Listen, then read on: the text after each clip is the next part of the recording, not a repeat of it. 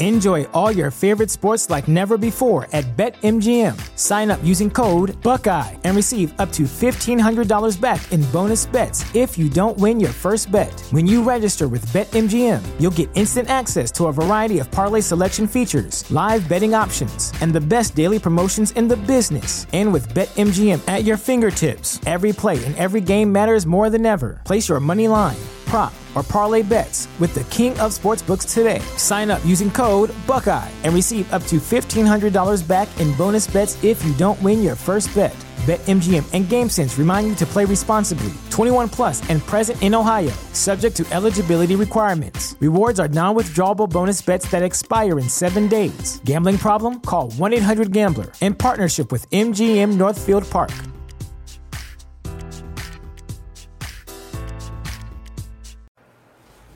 June 15th, 2020. This is the Wrestling Inc. podcast. I'm Glenn Rubenstein, joined by Justin LaBar and Raj Giri. Matt Morgan is out tonight, talking about the aftermath of the greatest wrestling match ever that happened last night at Backlash and what we were met with tonight on Raw. So much happened, the fastest moving Raw in ages, perhaps the start of a new era.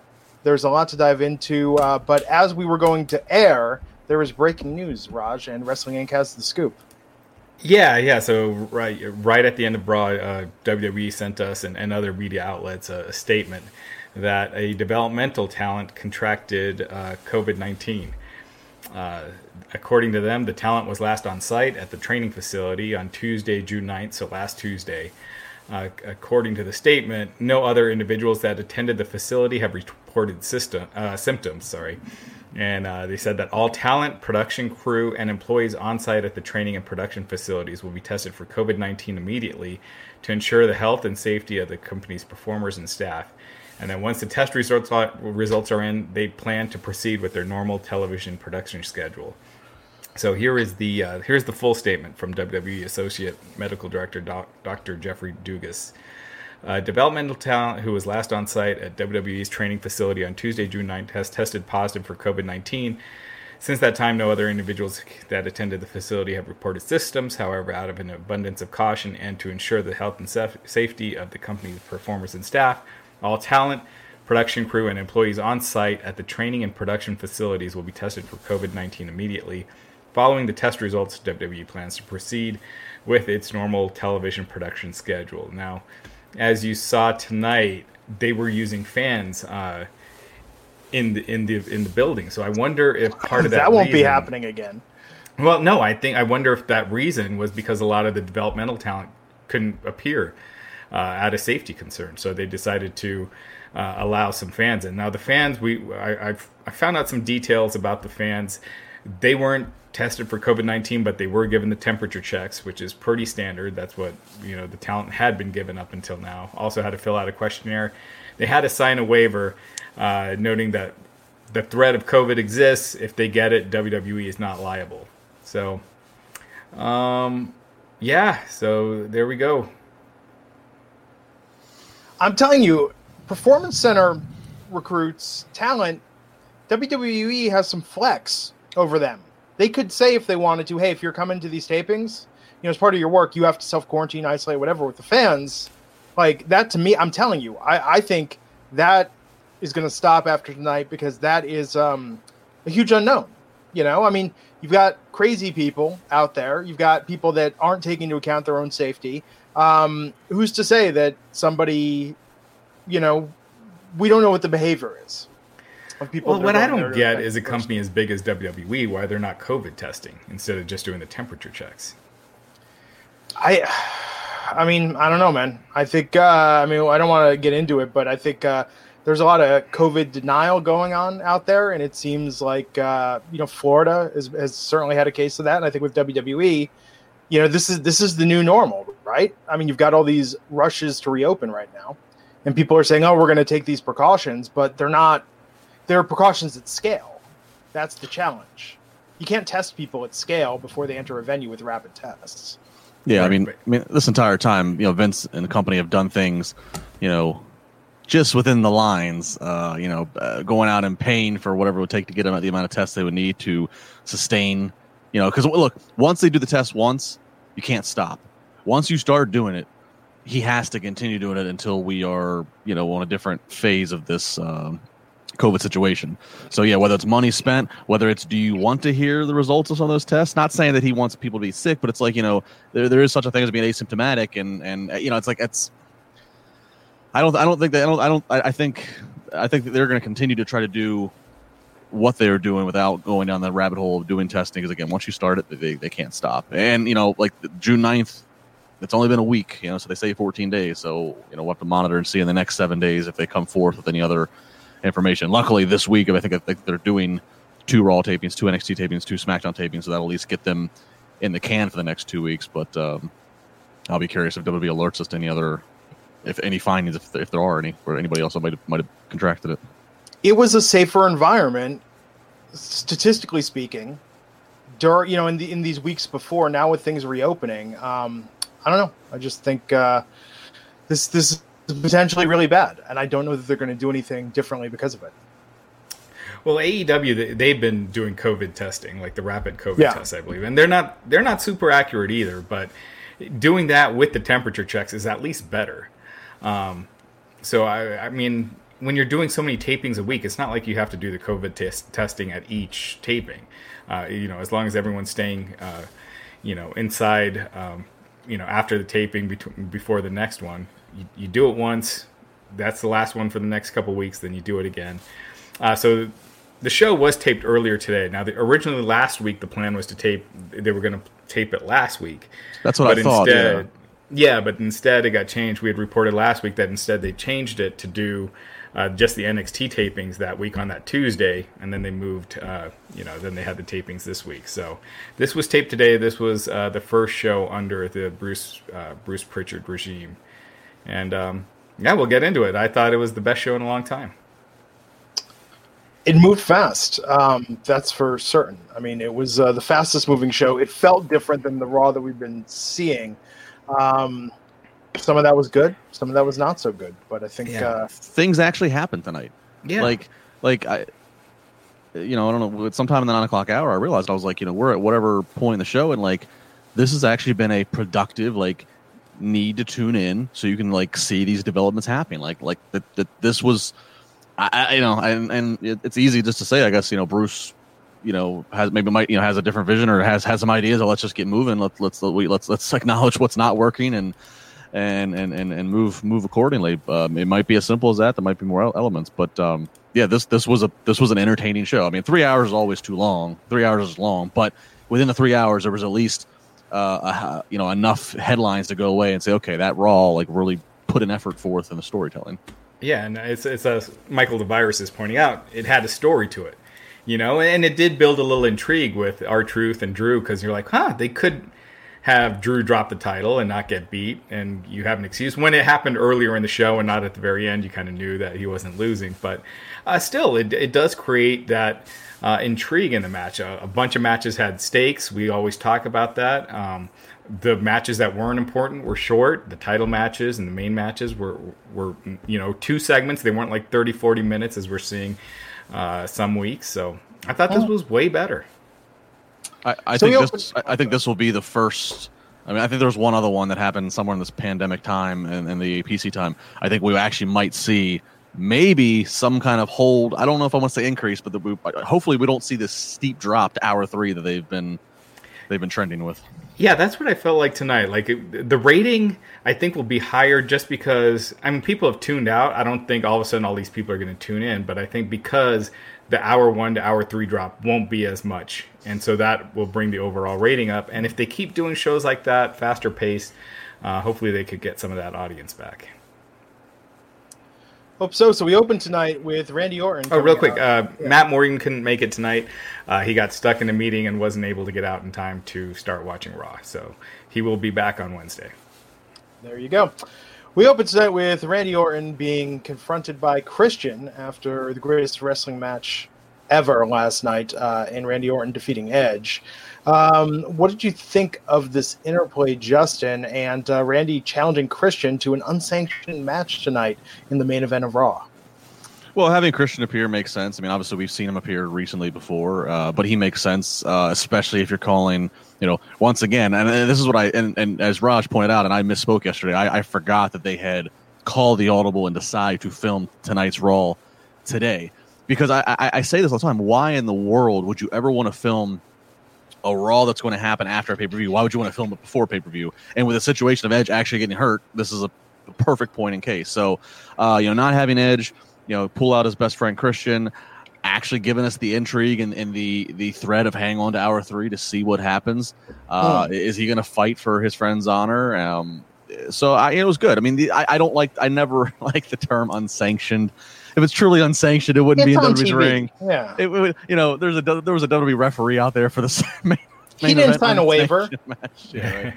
But all that being said, I understand the point they're trying to drive to, and I was fine with this. I'll tell you what. Again, this segment ended, and I said, okay, I'm staying awake till the end of this one. Right. And it was very smartly done. I mean, we'll get to it. Christian obviously not taking any real bumps, so he didn't need to be cleared. It was done in a very clever way. Did you guys think, though, that the expectation was too high? I mean, I saw on social media people like, oh, Christian's back. This tonight is the return. They're going to find a way to get him back and do some matches. I think if Christian was coming back to wrestle, you wouldn't want his comeback match on an episode of Raw. You know what I mean?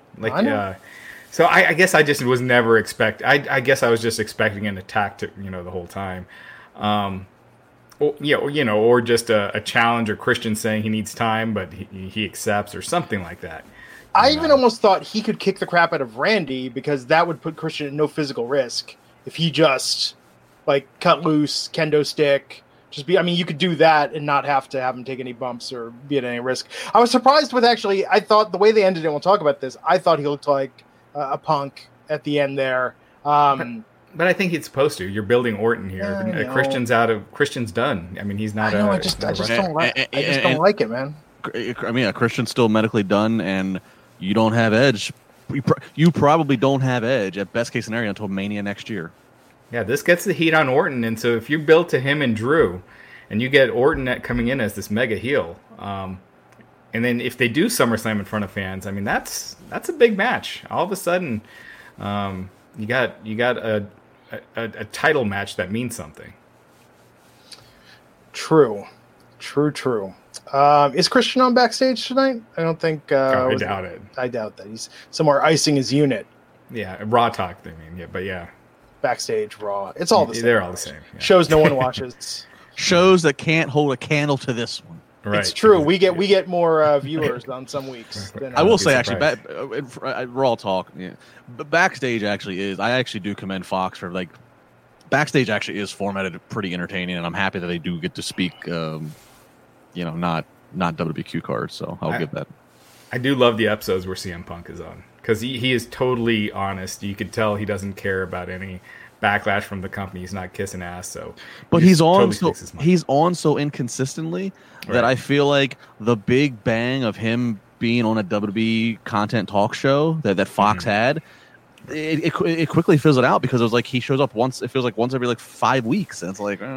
Yeah, I think it seems like it's once a month. He's going to be on again this Tuesday, which is the fastest turnaround he's had, because he was on just 2 weeks ago. But normally it's been once a month. But yeah, I agree. I mean, if he was on every week, it'd also get kind of old too. But the weeks he is on, I do think are some of the best hours of TV, wrestling wise, of the week. Agreed with that. Although it is weird how it's all sort of worked out, right? I mean, when the deal first was announced for FS1 and backstage, it was like, oh, CM Punk doing something with WWE, and it's kind of amazing how they managed to kill the momentum of that story. Well, I think a lot of people just assumed that was a opening the door for Punk to return to WWE, and they were seeing the WWE Punk connection more than realizing it was a Fox Punk connection. Punk's getting an easy payday. And, I think now the reality is in. Punk's not coming back. I don't see WWE changing their stance anytime soon. But isn't it wild, Raj? You and I never really talked about this. Nick and I talk about it. Isn't it crazy that you have this new company that's well-financed and well put together in AEW that you think would fit Punk's mission perfectly, right? kind of to be the ultimate alternative to the wrestling that Vince has just polluted. And their home, one of their home bases of their biggest shows are Chicago, and guys we at least are under the assumption that are friends of it, the Bucks, and isn't it just nuts that like I would have thought for sure by now CM Punk would have been on an AEW stage, and now I feel like he's further apart from them than maybe he is WWE. Oh yeah, I mean he dogged them. I know he legitimately got some of those guys upset. He was ripping on the way they were trying to make an offer to him. So yeah, I mean I agree. And the only thing I wonder about Punk, and I think the same thing with Brock Lesnar, is that they don't want to go to what is pictured to be number 2, like the number 2 company. Like Brock, he never thought about going to Bellator. It's always UFC. With WWE, he never thought about going to TNA. I think it's just that I don't know if feeling like it's beneath them or it's a number 2, but there are some people that only won't want to be with the number 1 company. Well, the moment AEW brought on, and I'm happy they did because he deserves it. The moment they brought on Colt Cabana, I said, all right, the Punk train has sailed. Yeah, that's not happening. It was weird, dude. I mean, at StarCast, CM Punk in Chicago did business with Conrad for StarCast, was not there on the same day as Colt Cabana. I mean, I was backstage because we were sponsoring a thing. They were not in the building on the same day. It's just amazing that with AEW, like nothing. Like if it didn't happen then, I don't think it's ever going to happen. Yeah, exactly. But let's be honest. If Punk were to sign with them, they would drop Colt Cabana in a heartbeat, I would think. Or Colt. No offense to Colt. Colt, you can come on this podcast at any time if it happens to He's such a nice guy. I know. I like Colt. He's super creative. Yeah. And maybe they would. And actually, I don't know if they would. They seem like they're... Tony Khan doesn't seem that cold-hearted. CM Punk was nice when he was there backstage at StarCast even. He was introducing himself to everyone.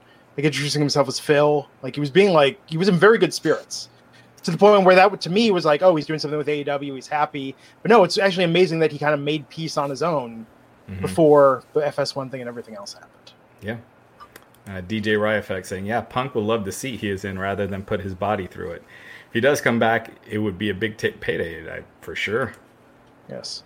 And DJ Ryeffect also, thank you for their super chat. Glad you're dealing with your issues, man, and you're listening to the podcast. Thank you so much for your support. Yeah, thanks. Glad you enjoyed Raw tonight. So we went from that opening segment to Charlie Caruso backstage with Angel Garza and Zelina Vega. They showed us what happened in Backlash against Apollo Crews last night, with him retaining over Andrade and Kevin Owens stopping Garza from interfering. Charlie asked Garza if he felt bad about possibly costing Andrade the win. Vega said no one cost anyone anything. And this led to Kevin Owens versus Angel Garza tonight. Kevin Owens getting a pretty easy win and standing tall afterwards. But then Vega pointing out that Garza and Andrade want the same thing. They shouldn't be fighting or arguing with each other. So it's kind of... I'm anxious for this to take sort of a new turn with all these players involved that have been mixing it up these past couple weeks.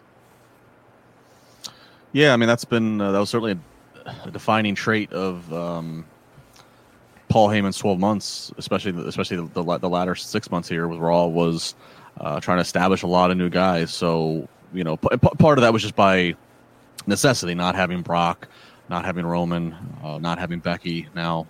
Obviously, Cena's, very, very, very part-time at best. So, I'll be interested to see, like, does Andrade, does Garza, does Austin Theory, does Aleister Black, like, Street Profits, all these guys and girls, do they still get the same attention? Is the same path still there for them, or what happens here? Garza's very good. I'll be honest, I know he's good. I know I've seen enough to say that, but I'm not yet like. I still walk around the room and do other things. He hasn't got that. He hasn't got that loyalty from me of attention. But so I'll be interested to see, like, if they stick with this, or if this is some way a chance to get out of what they've been doing and move on to something else.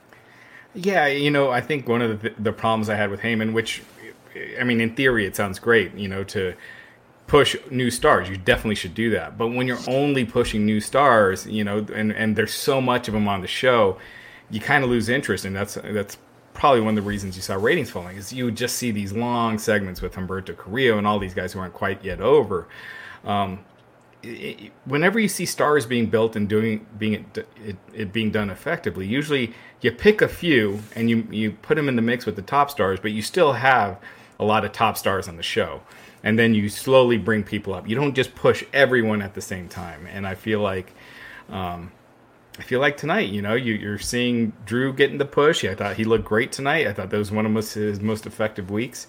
And, I think Angel Garza will get his time. But, I think they need Owens. They need that star power, and they need Owens to be that star he can be. So I agreed with this decision. Maybe it was a little quick, but, I didn't need a 30-minute match between these guys.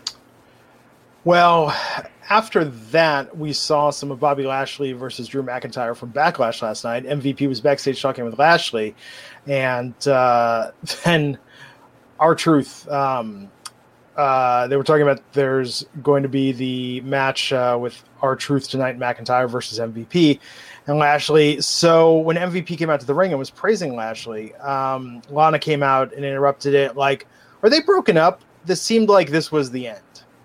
Yeah, remember he said he wants a divorce. Yeah. I mean, this is long overdue. Who doesn't? Guys, come on, we're all married. Who doesn't say that 3 times a week to their wife? It's common, right? Well, this is 2 divorces in 6 months for Lana. Yeah, it's true. In the words of Samoa Joe tonight, he goes, "She's racking up quite the roster." Yeah, I mean, this is a long time coming, and I've often been an outspoken supporter of Lana. I think that she just, there's something there about her, so I'm all for them keeping her under contract, and hopefully they figure out what to do with her. But this thing, I mean, it was interesting at the start. It was very Attitude Era, Jerry Springer-esque. The whole her and Rusev have a problem. She's with Lashley. Then but it was just blatantly they had no end game. The Liv Morgan, let's have a lesbian crash wedding situation. They didn't even want the announcers to say anything. They just too many things that were just for shock value, no follow up, no purpose, no progression. Lashley beat Rusev 15 times in a matter of a month. Granted, obviously, Rusev now gone from the company, so. But yeah, this long time coming. So I hope that I hope they find something else for Lana, and they kind of maybe tease such in a backstage coming up here. But this needed to happen big time.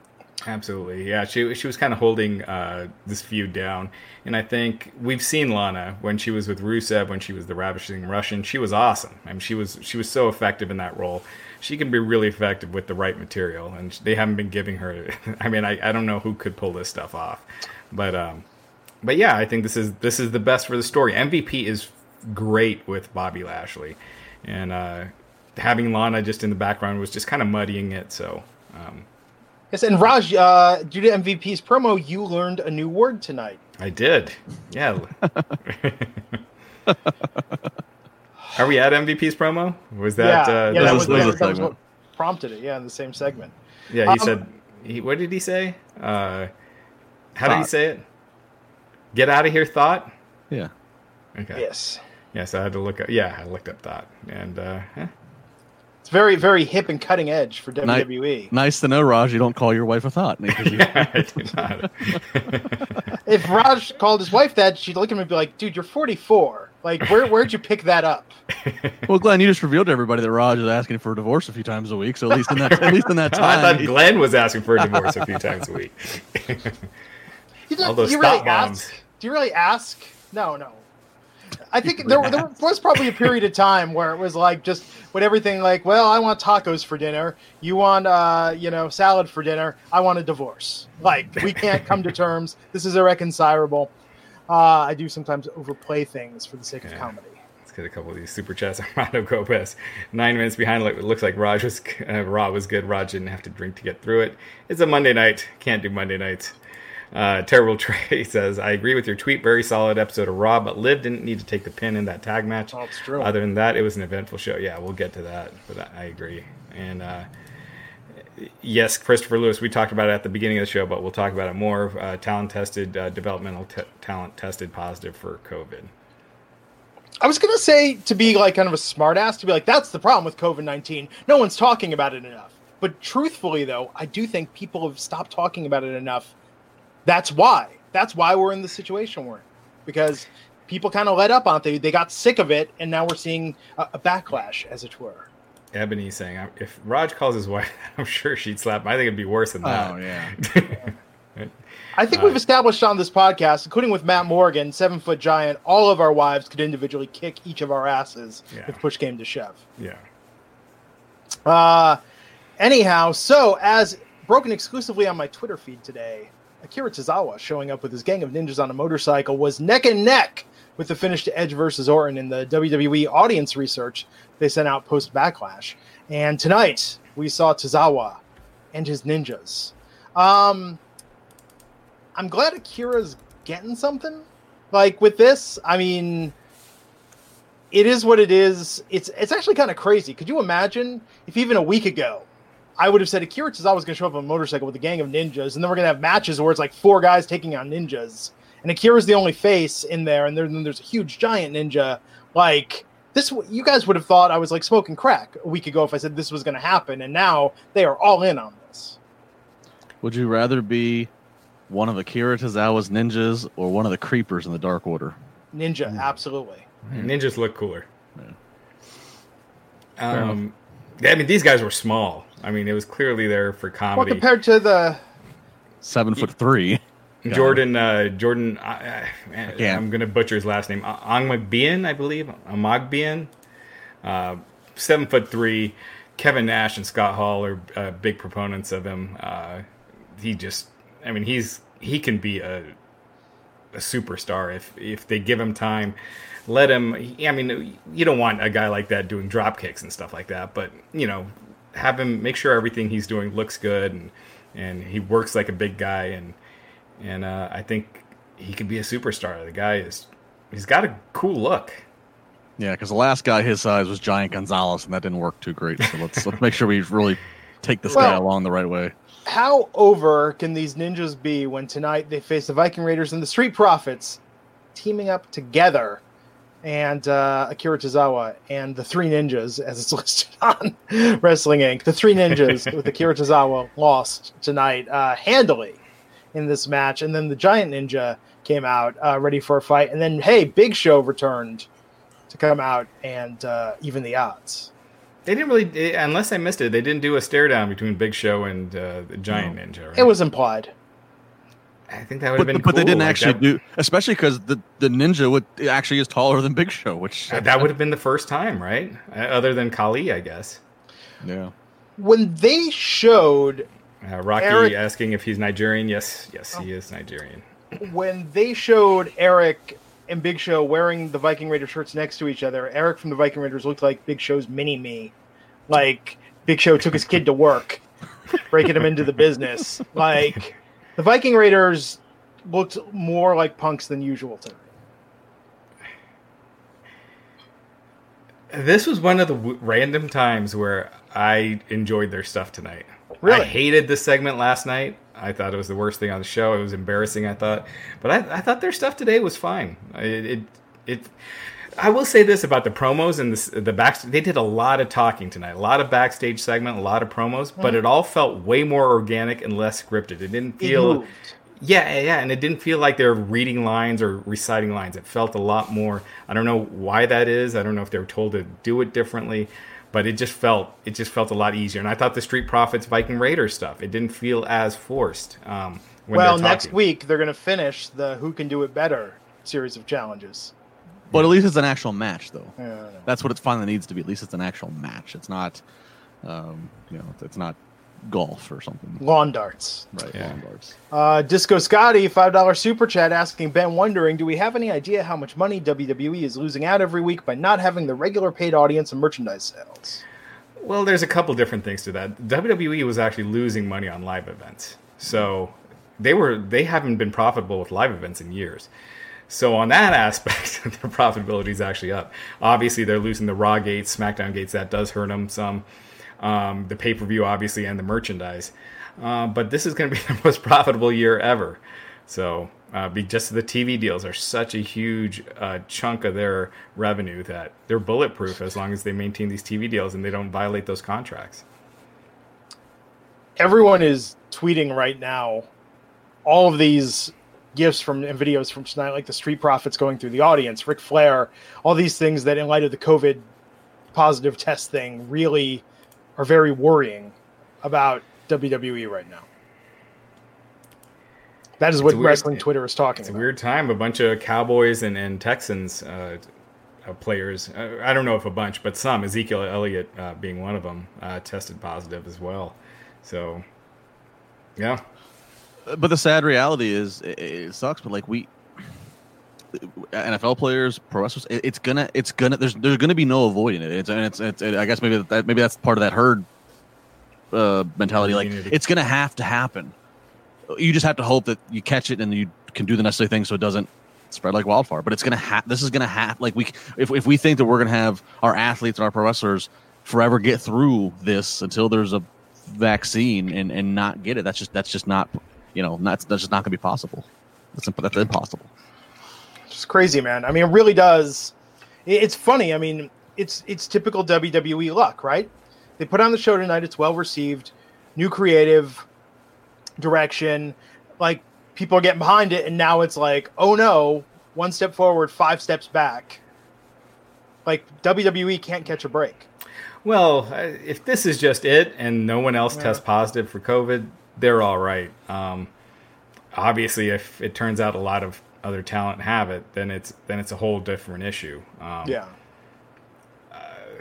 Then it's Yeah, it's just. I mean, this is just crazy. It definitely puts a cloud over everything we saw tonight. Seth Rollins was backstage saying he knew Rey Mysterio's son Dominic was there tonight against his father's wishes, but he's glad Dominic was there. He needs Dominic there. No one has seen him yet, but Rollins can feel that he's here. Rollins headed to the ring to deliver a message to Dominic and his father. But first, we saw the recap of what happened with Christian and Randy Orton. Christian was shown backstage on the phone with someone. He says he knows the risks involved in fighting Orton. He says he's going to go ahead, hangs up the call. Or he's got to go, hangs up the call. And they really kept building that throughout the night. Rollins was outside by the ring. No sign of Austin Theory or Murphy. Took the mic. And, talked about Ray declining his invitation. I mean, this all built up Seth's monologue to Dominic sneaking in the ring from behind and attacking him, sending Rollins face first into the barrier, and Ray watching while this happened on the big screen. I actually thought the Dominic sequence came off pretty well. He came in there, laid in some good shots. It was a good cat and mouse of him avoiding Murphy and Theory. So yeah, I don't know. I thought this was. I haven't been the biggest fan of the Dominic stuff, and it's obvious that like this is a big stipulation of Ray even coming back to WWE in the first place. Is he wants to get Dominic in the door here. We saw him in the past do stuff. I think was that one of the Saudi shows that he make an appearance? Or was it there? Or yeah, wasn't he? You mean with the Brock stuff? Yeah. So like they keep sprinkling him in every now and again, and I got to say when he has gone out there, he's looked good. I think that match I'm just mentioning there, I think he did something off the top rope, and it looked pretty good. And he took some bumps from Brock, and so I don't know. I think I saw worse from David Flair at times. So if we're talking about putting kids into the business of stars, this isn't the worst. Yeah, I agree. I thought, a lot of times Dominic with his promos, you're like, he just needs work. You could see that he could get there, but it's just not. It's not there yet. Maybe the scripted nature of it, he's just not comfortable with it. But I thought tonight was great. I thought the segment worked. He got the better of Seth. This wasn't one of those typical they catch up to him and then beat him down. Yeah. This was one of those. It was almost like finally a feel good moment for Ray and the Sun punking out Seth and then running out, and it was. I thought it was very well done. Yeah, I like Dominic in this segment. He's actually my favorite part of this angle. And I think that's kind of the intent. Yeah. Let's talk about Liv Morgan and Natalya versus the Iconics, with the Iconics getting a quick win here. What's going on with Liv, Raj? Well, Liv, clearly Paul Heyman was, she was one of the girls that Paul Heyman wanted to push. I'd be surprised if Vince wouldn't want to. I mean, it seems like she's got kind of the look and personality that Vince would like. So I don't know. But her getting beaten here, like she was looking really good. Her matches were getting better. I wasn't a big fan of those promos that she was doing. But outside of that, I thought she was looking great. So I don't know why they just halted that momentum. Maybe this is going somewhere with her and Natalya, and it leads to a program between the two of them. But yeah, I don't think she should have been taking the pin in this. What about you, Scoops Labar? What do you know? Well, a lot of what Raj said, yeah, she was certainly on that list of talents that I named earlier that you could tell were being in the focus of Raw. I almost wonder after having this was purposely done. It was a quick match. She gets the pin. That wasn't an accident. And then when we see that promo afterwards backstage with her and Natty, and then Lana comes into the fold, and Lana and Natty are exchanging, I almost wonder, are we setting some groundwork, kind of what MVP is doing on the male side? Are we setting some groundwork? Is Natty going to maybe acquire a little stable of women who are in a lost place, lives in a lost place? You know, she Natty referenced, no wonder the Riot Squad dumped you or whatever. I don't forget the exact wording. Yeah. And then Lana, obviously, no Rusev. Now her Bobby's let her go. So I kind of get that feel. Natty's very much obviously she is the veteran woman in that locker room. Legitimately. So it would be very very easy to buy that she's kind of being the mother hen here, nursing these women that are and guiding them into successful parts of their career. Oh, so I missed that segment. I must have been grabbing water or something. But so I didn't even know that. So that makes sense. If this is leading to something bigger, that's a great idea because Liv's a future star. Oh, absolutely. Let's talk about the segment backstage with Ric Flair and Charlotte Flair saying, "What's next?" And Charlotte kind of playing coy. I really thought she was going to interfere with Nia versus Asuka tonight. Very surprised it didn't happen. Yeah. I still think that Nia and Asuka isn't over yet. I still think they're going to stretch this out to Extreme Rules. To me, you shouldn't do Charlotte versus Asuka yet. That's a SummerSlam match. That's probably the best women's match you could put on. SummerSlam's the next biggest stage, so do it there. Apollo Crews versus Shelton Benjamin tonight for the U.S. title. Or not a non-title match, pardon me. Apollo's the champion. Apollo won this match tonight pretty easily. But it seems like they're setting up something with Apollo and MVP. Yeah, MVP was kind of courting him there. Yeah. Yeah, they showed teases of MVP. I think they also had a tease of MVP, and I think they made mention or had some reference of MVP and Shelton. So I don't know. So MVP certainly on the hunt to acquire talent. This is pretty cut and dry, but God, I'm always okay seeing Shelton out there. He's just super talented. I'm again going back to Paul being Heyman in charge for the last 12 months. I'm kind of surprised we didn't see a little bit more of Shelton. I know we did see, we did see a little bit of crossover with he and Brock for a brief minute in the Rumble, especially around Rumble, and which was fantastic. It was one of the high points of the Rumble, and even an episode of Raw, if I recall. But so Shelton versus Apollo Crews, two athletic guys. First time I've ever seen this, at least in a WWE ring. So I would be all right if they wanted to make this the U.S. feud for the next pay-per-view. Good for Shelton, Apollo with MVP, I don't mind that either. I almost feel like Apollo's been a babyface his whole run. I almost feel like he could use a change of scenery, maybe a heel turn and trying different things out and freshening up his character a bit, because he can go in the ring. He's great, but I think from the character standpoint, I'd like to see him evolve. Well, it should be noted in the finish here, Apollo wins and he uses the ropes. Yeah. So that certainly seems like they're turning here. I'd like to see it. Well, so tonight this was interesting. We had a tag team match for the WWE title. It was originally going to be for the WWE title and the 24/7 title with R-Truth and Drew McIntyre defending against MVP and Bobby Lashley. Drew was very concerned about this. R-Truth changed it, so it was just for the WWE title, the championship. And this was a fun match. I mean, what do you think of this direction they're going with Drew? Even Drew letting Truth get the pin at the end after he set it up with the Claymore. I mean, Drew is definitely a much different character than he was even 3 months ago in WWE. He is. I mean, he's been tasked with, you're finally going to get your world championship run, and it's in this kind of situation. I think he's handled it as well as you can.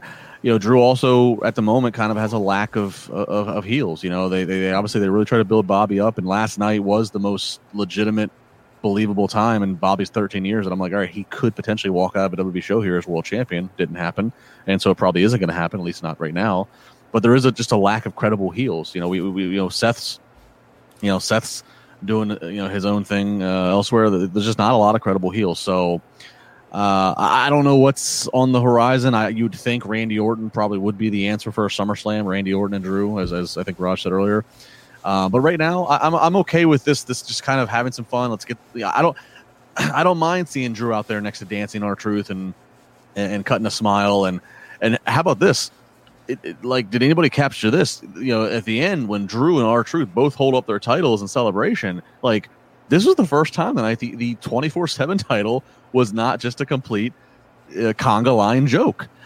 I'm not saying this one night can undo a year's worth of comedy, but it had a certain just serious presentation tonight because of that. They did that with Riddick Moss and Mojo. Remember, they had a serious. No, I don't remember. Yeah, they had a serious match on Raw for the 24/7. There have been a week or two here or there where they've tried to treat it more seriously, and then they dropped it cool. But here's what I don't get, though. They were saying if MVP or Bobby pinned Truth, they would still be the WWE champion. Truth got the pin and the win. I don't know. I think by that logic, he should have gotten the title because he got the pin. Well, he then changed the stip later, Truth, to where only the world title was on the line, and only those guys. I thought he said the other guys can win. Only those other guys can win, or something like that. I would not have been upset if Truth were the WWE champion. That would have been. They announced it on social media. The referee missed it, but per the stipulation of the match, I gotta say with Drew. Drew, the last, without the crowd, at times it kind of came across like he was trying too hard to be kind of cutesy, funny.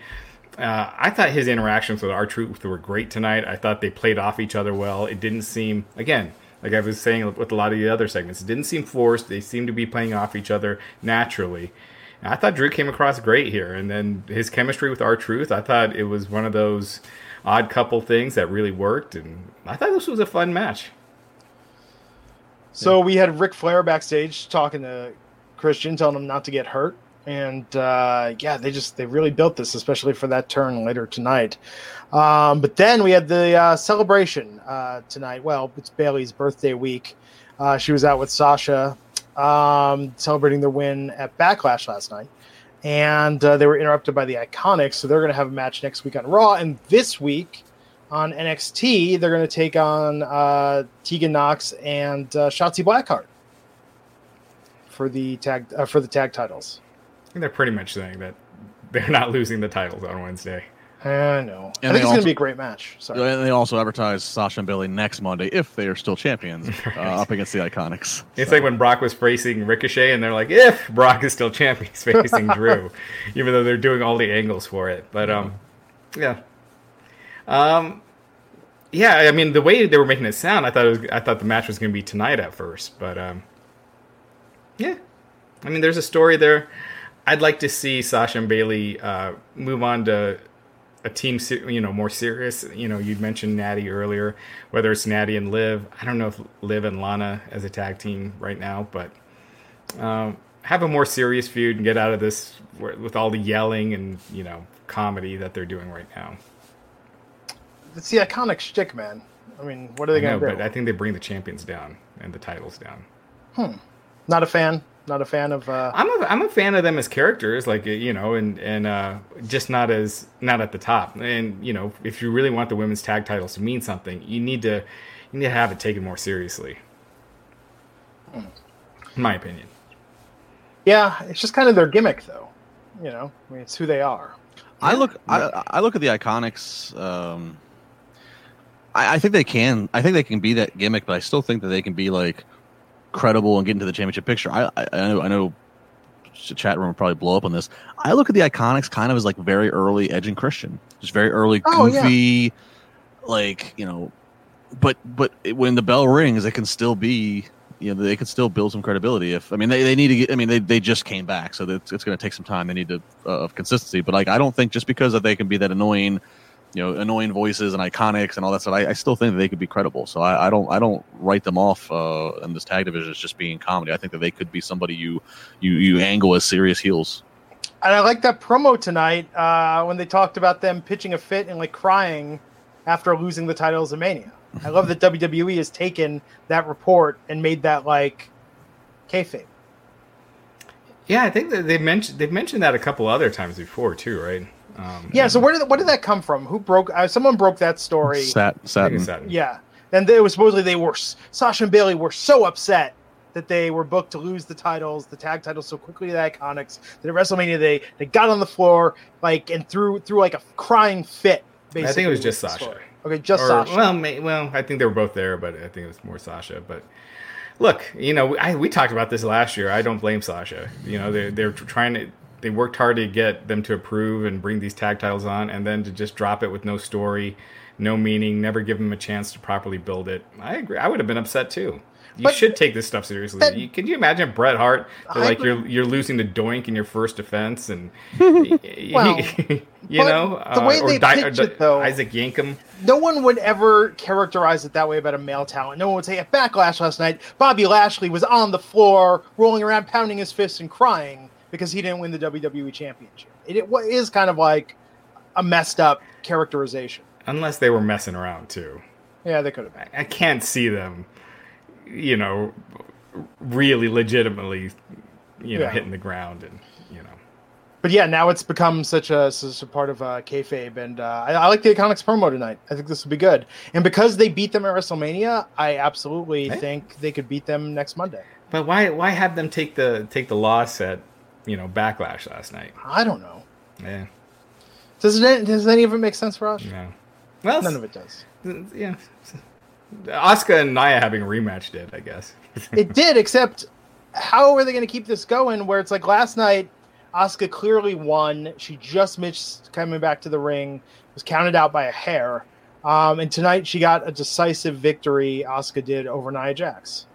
Well, the referee did a fast count. Well, is that next? Count. Yeah, that's next. Okay.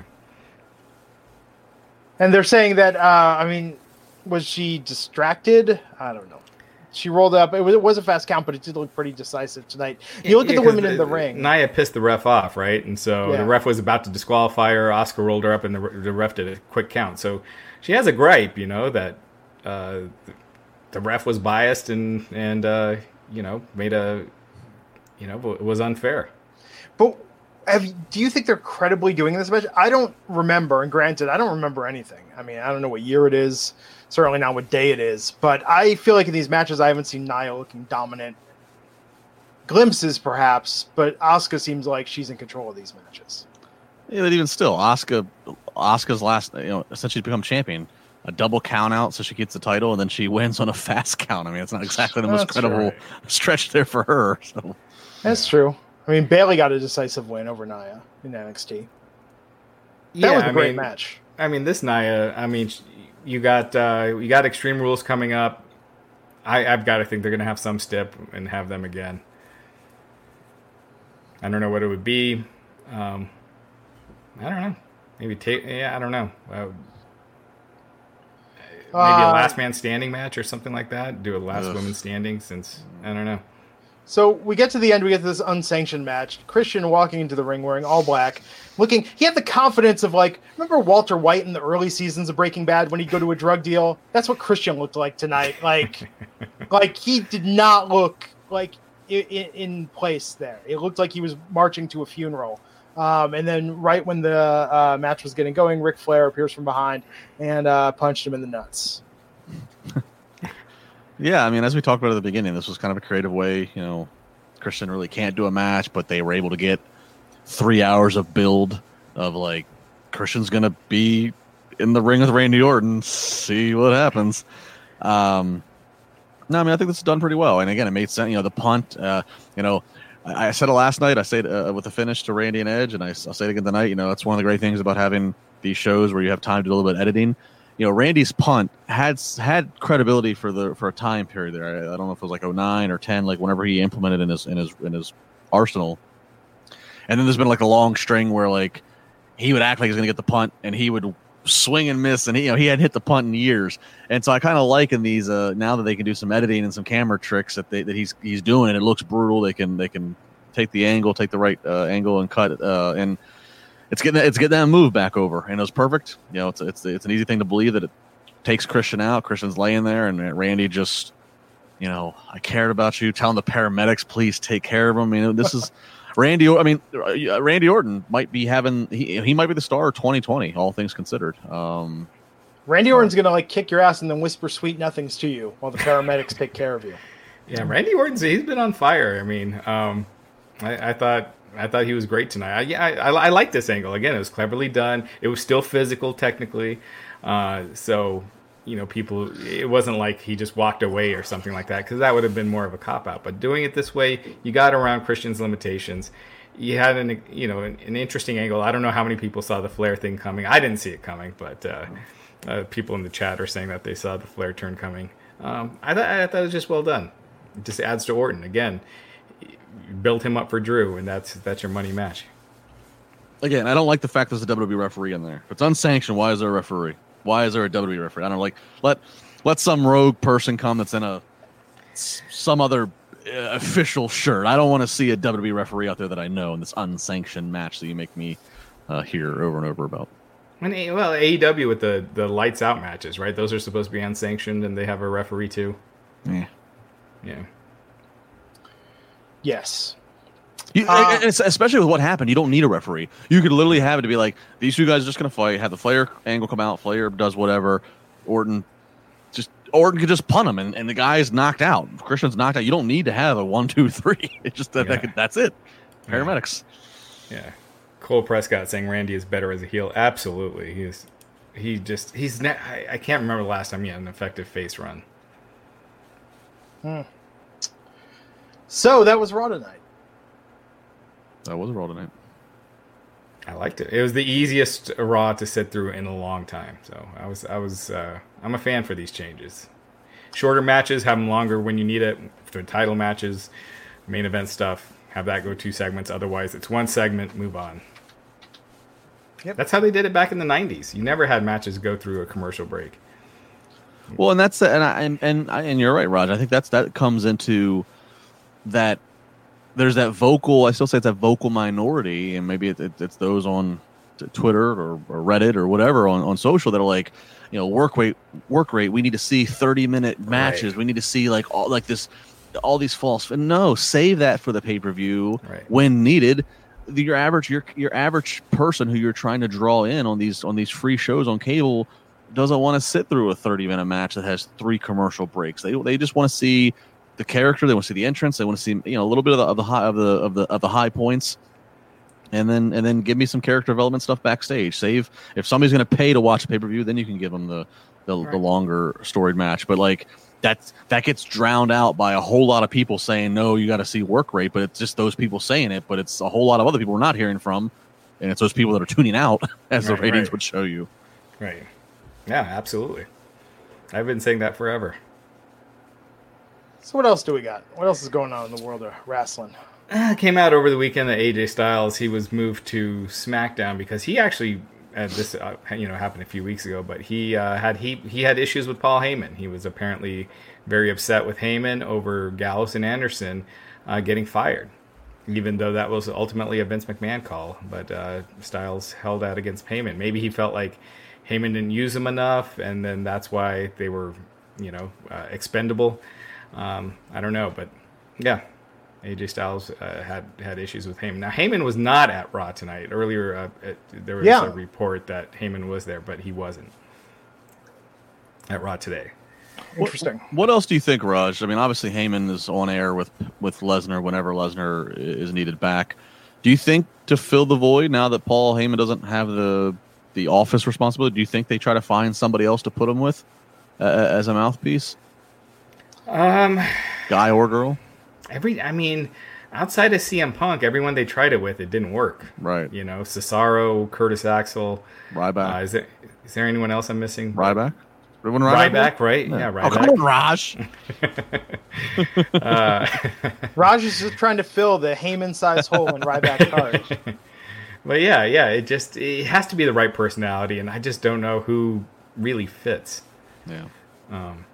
So Well, I mean, Punk and Lesnar both work because everybody like legitimately knew. Okay, like Right. there is a real relationship behind Sure. the scenes with these two guys. Yeah, Ryback, Axel, Cesaro. It felt very forced. You know. honestly, I'd like to see Lesnar without Heyman for a while, and I don't think he should be cutting 15-minute promos, but just short and simple, quick and easy, and just kind of do a little bit of his own talking for a little bit. That would freshen him up because these Heyman Lesnar segments have gotten stale. Remember when they teased for like a few weeks that like Yeah. Lesnar was going to turn on Heyman? It was in the same stint where like Lesnar gave that famous line about how he likes his steak. Right?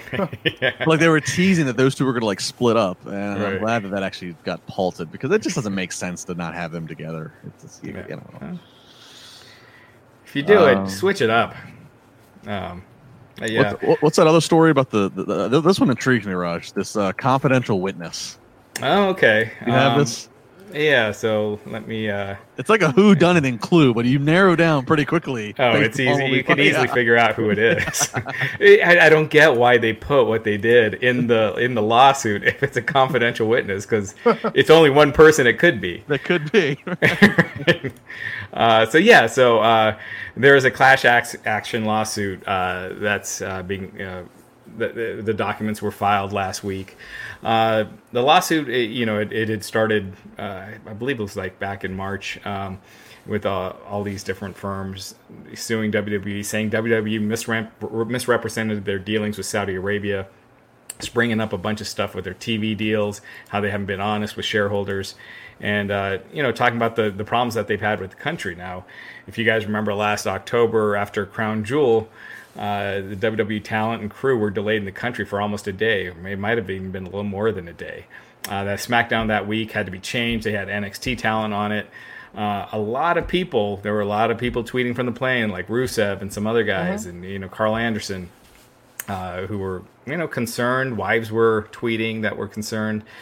And so at the time, Hugo Savinovich, former WWE Spanish commentator, he was saying that the plane was held up because Saudi Arabia actually owed WWE money for their last show, and that Vince McMahon was upset at not getting it, so he pulled the Crown Jewel feed, the live TV feed in the country, and the Crown Jewel feed was pulled for like a half an hour. It started late, and that the Crown Prince got so upset over the move that he ordered this whole thing to take place. Now, the people with this lawsuit, they have two confidential witnesses. One is for the TV side of the deal, and then the other is a former WWE wrestler, they said, who wrestled for the company from 2012 to April of 2020. So he was clearly part of the releases. If you go back, you look at, and they also said he participated in the Crown Jewel event last October. So if you just look at the wrestlers who competed at Crown Jewel, you got and the ones that have been released. You got Rusev, Eric Rowan, Cain Velasquez, Luke Gallows, Carl Anderson, Dax Harwood, Cash Wheeler, the Revival, Curtis Axel, Kurt Hawkins, and Zack Ryder. Now, if you go and see who started in 2012, it brings it down to one. So anyway, so they got this confidential witness who is saying that he had asked a stewardess on the flight about the delay and was told that it seems someone doesn't want us to leave the country. And then he said that the pilot sounded distressed when he told the passengers that the flight wasn't able to depart. And then he allegedly went to the WWE Senior Director of Talent Relations, Mark Carrano, and asked him what was happening. And Carrano actually told him that the Crown Prince and McMahon had gotten into an argument over money from the June 7th, 2019 Super Showdown event. So, this is all, if this goes to court, this is all under oath. So, so now we know what was in the cage. It was legal papers. Right. Yeah. Well, it wasn't Rowan. Well, no, I thought it was. No. He started. Rowan was a year later. Hold on a second. No. Yes. Hold on a second. He was technically with the company since 2011. I guess developmental he was, yeah. Yeah. Well, then I'm. All right, it's Scott Dawson. I could have swore it would have been Rowan. I thought 2012. All right. Scott Dawson started in 2012. Unless they're counting, if they're not counting FCW, then it could be Dawson or Rowan because they both started in 2012. Rowan's 2012, and Rowan was he definitely was in the Crown Jewel show. He I think he was part of was it Battle Royal. I think he got there's last eliminated. I think he was a part of it. I'm forgetting exactly what he did, but yeah. When I read that, I thought for sure it was Rowan. Yeah, no, Scott Dawson signed with WWE in 2012 and was with the Performance Center. FCW is not. Yeah, I guess that's a WWE developmental contract, so that would have been 2011. It's one of those. So hey, look, we didn't blow the confidential witness. Then it could be one of those two. It's like the ending of Clue. Here's 3 different ways it could have happened. So I mean, they put all these in the court documents. I'm sure the wrestler, by saying he competed at Crown Jewel, was released in 2019. They basically spelled it out. But anyway, so yeah, that's what's happening there. There you have it. Anything else to cover before we take this home? Oh yeah, one last thing. Edge, his triceps, torn triceps injury. That actually happened after the match. So after the match, they retaped different stuff. So like an RKO from the top rope, they retaped it. And during the retapes, he hurt he got the torn triceps. So he had already done that long match and was fine. And then it was the post stuff. So which is a good piece of information to have because prior to the match airing on Backlash last night, if you're okay about spoilers, you could see on the internet that the news was out that he had gotten hurt in this match. And then you watch the match, and I'm doing it. I'm waiting and trying to find the spot, and I'm like, right. I don't see it. He does. There's at no point does it look like you tear a tricep. There's going to be a noticeable, right? And they're going to be favoring it. Yeah, and they're just it wasn't there. And I remember thinking to myself after the match was done, and even when we got into this podcast last night, I was like, man, Edge is a tough SOB because I couldn't detect it anywhere. I couldn't see any bit of where it happened. Yeah. And so they did show a shot of him laying out after the match. And they might have shot this after the torn triceps because you can see a bruise on his arm. But outside of that, yeah, it was taped during the retakes, and obviously they didn't use that take, so you never saw it. Makes it even worse, man, that it wasn't a live accident like this was a setup. They set up for that particular spot, and then... Right, taping it ahead of time. You get injured on a deleted scene. What a great... Yeah, it sucks because, with the company that's kind of depleted on star power right now, Edge, he only had a few more matches left this year, but he also had a lot of segments to go with those. And so not having him on TV, and he's one of the better promos in the company right now, it hurts. Yeah, I mean, timeline-wise, if 8 months is the guesstimated timetable, I mean, this basically puts it best case scenario, he's ready to go for Mania next year. And then he can finally have a match in front of. He can have a one-on-one match in front of the crowd. And we'll have to see the recovery time too, because he is 46 years old as well. Yeah. Wow. There you have it, guys. Fast-moving Raw, fast-moving podcast tonight. Jesus, I mean we just flying through tonight. It's a new era. Well, started early. Raj doesn't pay me by the minute, so I'm not here to sit around and look pretty for longer than I need to. We didn't have to wait around for 20 minutes for Matt to come on. I ate that burrito with ketchup today, Raj. It ain't sitting well with me. But it tasted good. No, it really didn't. Ketchup doesn't mess up your stomach. It tasted like Heinz ketchup on a burrito. Yeah, it's really good. On a frozen burrito, it's good. I put some curry ketchup on it, and that was really good. I like curry ketchup. Have you ever tried that brand, New Deli? Spelled DELHI. They have a curry mustard and a curry ketchup you can get at Whole Foods. That stuff's fantastic. I eat that on everything. I'm going to write that down. That sounds very good. Down my alley. I like mustard. I like hot sauce. I'm not a ketchup fan. And here it is. I moved to Pittsburgh, where the capital of Heinz. You know, and I just can't do ketchup. It just doesn't. Not a thing for me. Not a thing. I like it on a burger. Big ketchup on a hamburger kind of guy. Again, Not so much on a hot dog. Mustard. I put sriracha on everything. I usually do mustard, but when I'm letting myself go, I'll have some ketchup. Well, so fans, take the Letting Raj yourself Giri, burrito challenge and tweet your photos of you eating ketchup on a burrito. It's not on it. You dip it in the Yeah, ketchup. I dipped it, and I think I thought, oh, this is going to be really good. It was like, this tastes like ketchup on a burrito. Like it was. Sometimes there's magic when you But mix you're different also flavors eating together. a veggie burrito.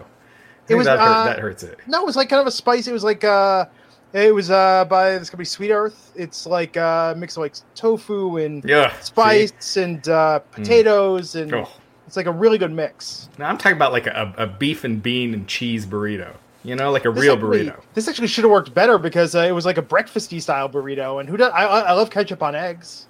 I like ketchup on tofu or scrambled tofu all the time. Yeah. So everyone tweet Raj your photos of you eating ketchup on a burrito. Try it out. You're a Heinz guy though, right? No one's a Hunt's ketchup person. No, There's no one that thinks, Heinz Hunt all the tastes way. better. I do mix a little Tabasco sometimes into ketchup, to, give it a little something. Yes, at that point it's not ketchup anymore. Tabasco ketchup is an entirely different thing. Yeah. Well, getting to the bottom of things, everyone have a good night. He's at Justin Labar. He's at Rajgiri_303. I'm Matt Glenn Rubenstein. We'll catch you back here Wednesday with Matt Morgan to talk AEW and NXT on the Wrestling Inc. podcast. Take care.